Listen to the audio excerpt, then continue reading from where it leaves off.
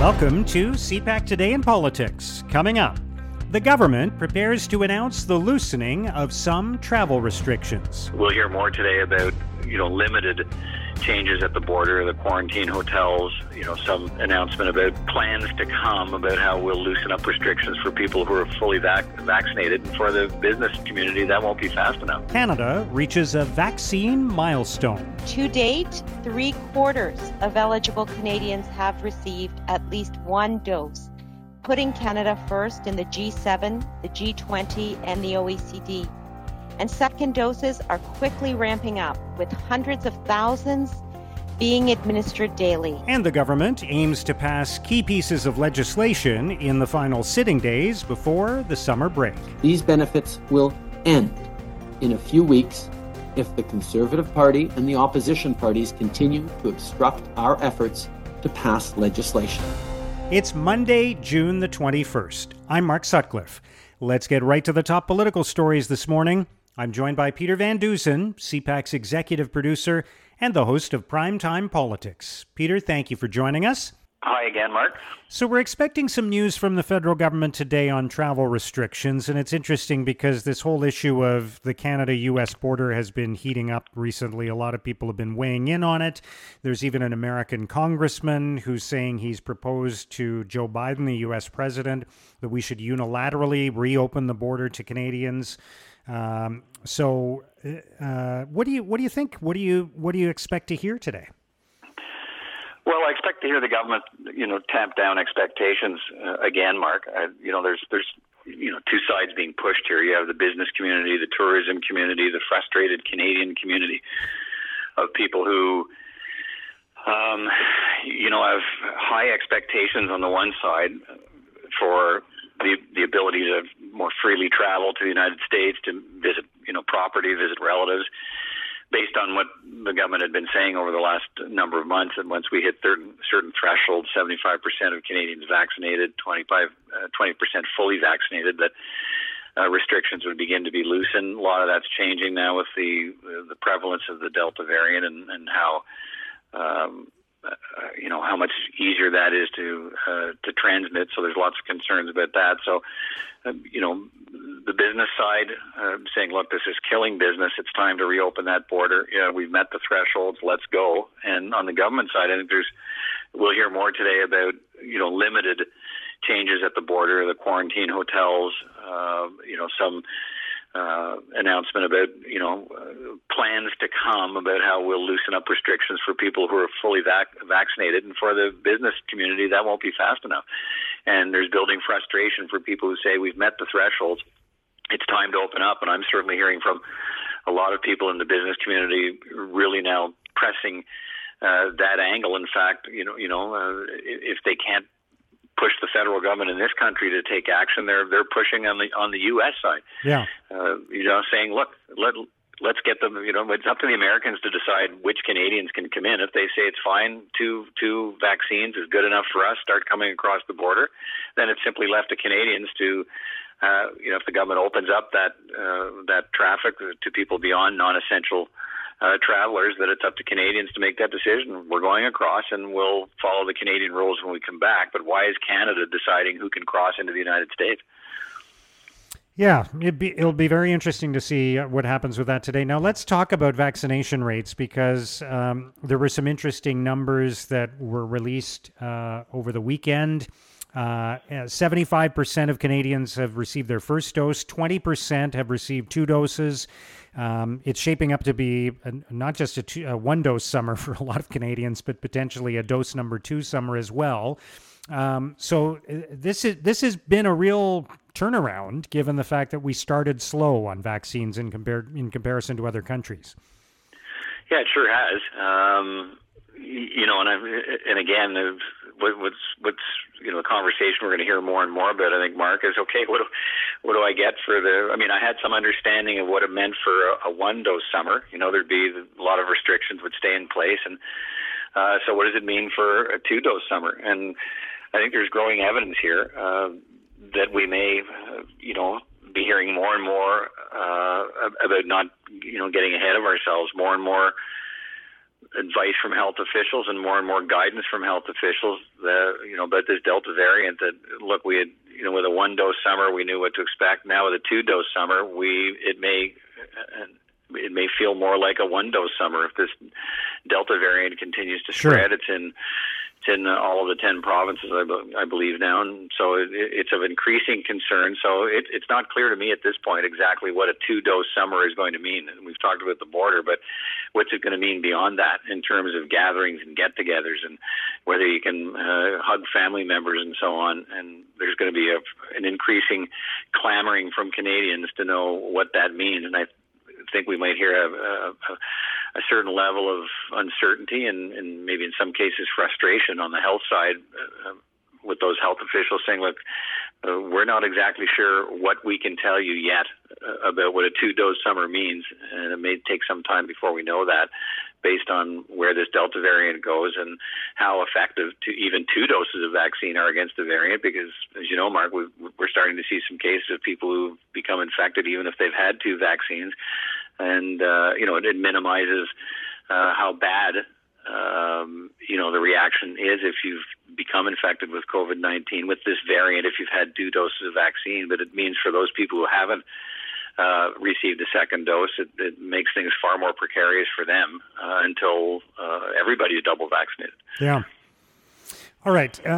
Let's talk about this week, which is expected to be the final week of Parliament of this session. And potentially, I think there's almost a consensus now that unless something enormous changes over the summer, that it will be the last week of Parliament before the next federal election. There's a lot of speculation now about an election in September, with the campaign possibly starting in August. Maybe the timing on that will move slightly, but that seems to be the way everyone is pointed. So what are your thoughts on what to expect this week? What's the government trying to accomplish before the House rises? Yeah, the government's trying to get through some final key pieces of legislation. It's going to even introduce at least one more piece in the remaining days of this sitting.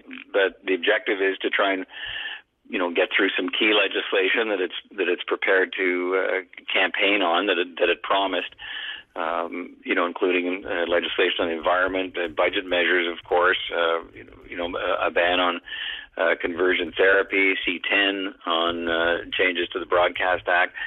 These are key pieces of legislation the government's trying to push through before the deadline.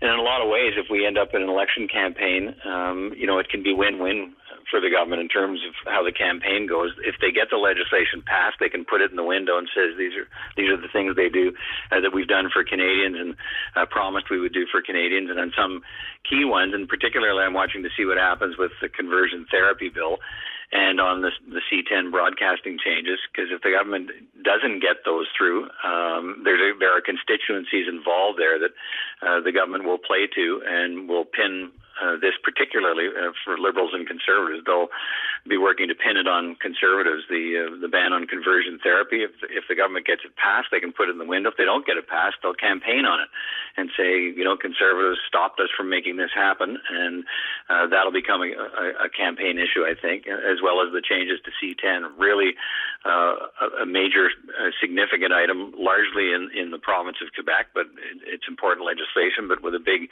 constituency in the province of Quebec. It's been played up by the Bloc Québécois, which is on the same side of the government on this, and the NDP's on that side.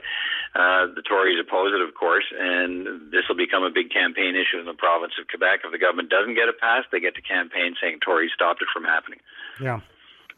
All right, finally, Peter, Perry Bellegarde is in the final few weeks of his term as the chief of the Assembly of First Nations, and he gave an interview with the Globe and Mail saying that the world is finally waking up to the fact that there's been a genocide in Canada.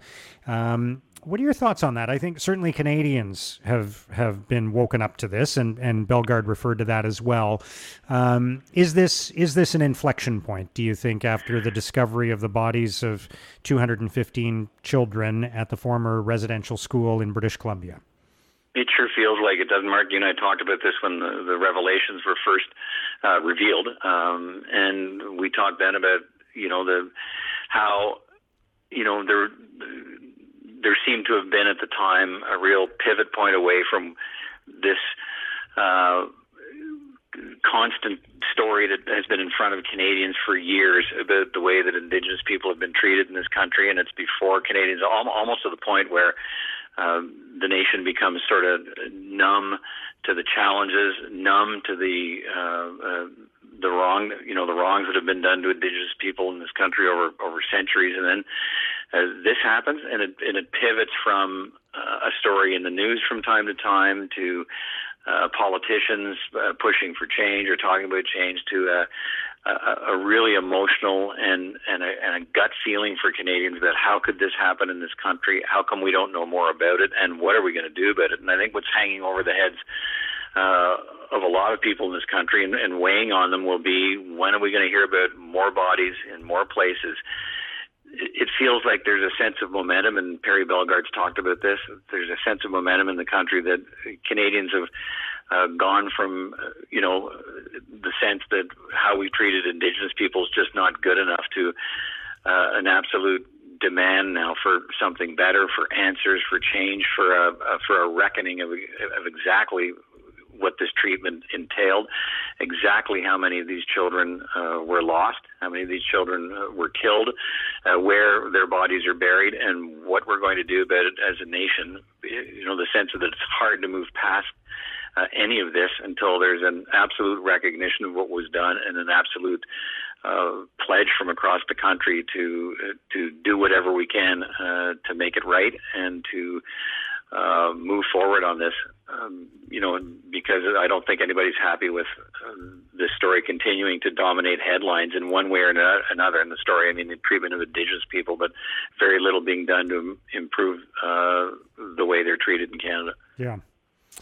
All right, Peter, we'll see what this week brings. Thank you so much for joining us today. Okay, Mark, take care, and we'll talk again. Bye now. That's CPAC's Peter Van Dusen. Now, here's what political columnists and commentators are writing about today. In the Toronto Star, Chantal Hébert argues, when MPs return after summer break, the political landscape might not be as hospitable for Justin Trudeau. Hébert writes, the summer parliamentary ceasefire may help clear the air, but it may be that the only lasting cure will be a return to the polls. Such is the reality of minority parliaments. At the same time, tensions on the federal-provincial front are set to rise. The summer will also see major changes that could alter the relationships between the current government and some key participants in the political conversation. In the Hamilton Spectator, Jeffrey Stevens considers the state of long-term care as Parliament prepares to shut down for the summer. Stevens writes, Parliament Hill is in its annual frenzy to clear the decks before closing down for the summer on Wednesday, and many Liberal promises are in limbo. If the summer break ends in an election, unkept promises will be wiped off the slate.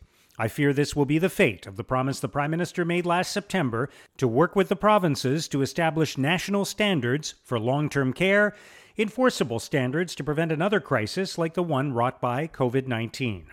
In an editorial, the Toronto Sun argues it's time to debate cancel culture. The Sun writes, in cities across the country, statues of Sir John A. Macdonald have been taken down or covered up. In Toronto, activists pulled down a statue to Egerton Ryerson outside the university that bears his name. We need a public debate about cancel culture.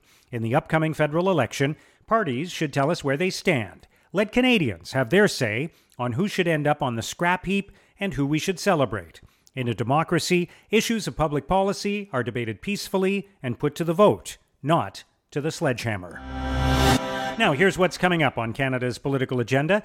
There will be a parliamentary showdown of sorts today as we see whether the head of the Public Health Agency of Canada complies with an order to appear before Parliament and provide documents. CPAC's Martin Stringer has more. Mark, last week, MPs in the House of Commons passed a parliamentary motion, an order requiring that Ian Stewart, the head of the Public Health Agency of Canada, appear before Parliament at 3 p.m. today. Not only that, he is required to present to the law clerk of the House of Commons unredacted documents requested by the Canada-China Committee of the Commons, as well as by the House of Commons, voting as a whole. It's the first time in more than a century that a non-member of the House of Commons has been found in contempt of Parliament. That was a ruling last week by Speaker Anthony Rota. The documents relate to the firing on security grounds of 2 Chinese scientists working at Canada's top security National Microbiology Lab in Winnipeg. Everyone agrees that their firing involves national security, but there are also questions as to whether their firing might involve public safety, because one of the scientists was involved in the transfer of samples of deadly viral samples such as Ebola and Hennepin to China. But the government has argued that the opposition Conservatives are exploiting the situation, unnecessarily whipping up public concern, practicing a witch hunt, and not letting the matter be dealt with by the Special National Security and Intelligence Committee, which can deal with top secret documents under oath, and which they say would not threaten national security and diplomatic relations. As for the man at the centre of it all, on Friday, appearing before the Commons Health Committee, Ian Stewart testified that he finds himself in an extremely difficult legal position. Many of the documents that he is requested to provide are confidential, and some are marked top secret. He says he'll be violating both privacy rights, national security laws, and other legal statutes if he complies with the order of Parliament. So, Mark, all in all, not an enviable position for Mr. Stewart to find himself in. We will see what transpires this afternoon and how opposition MPs decide to respond. Thanks, Martin. Also today, the Prime Minister will meet virtually with members of the Liberal Indigenous Caucus. He will also virtually visit a grade 6 class at Rocky Lake Elementary School in Bedford, Nova Scotia. Later in the day, the Prime Minister will take part in a virtual discussion with the Commissioner and directors of the Office of the Commissioner of Indigenous Languages. Deputy Prime Minister Chrystia Freeland will virtually attend the Cabinet meeting. Fisheries Minister Bernadette Jordan will make an announcement about the Coast Guard's Indigenous Community Boat Volunteer Pilot Program. Agriculture Minister Marie-Claude Bibeau will announce investments in artificial intelligence. Infrastructure Minister Catherine McKenna will attend an infrastructure event in Gatineau, Quebec. And Small Business Minister Mary Ng will make an announcement about support for small businesses. And that's CPAC Today in Politics for Monday, June 21st. Tune in to Primetime Politics tonight on CPAC for coverage of all the day's events. Our podcast returns tomorrow morning. Have a great day.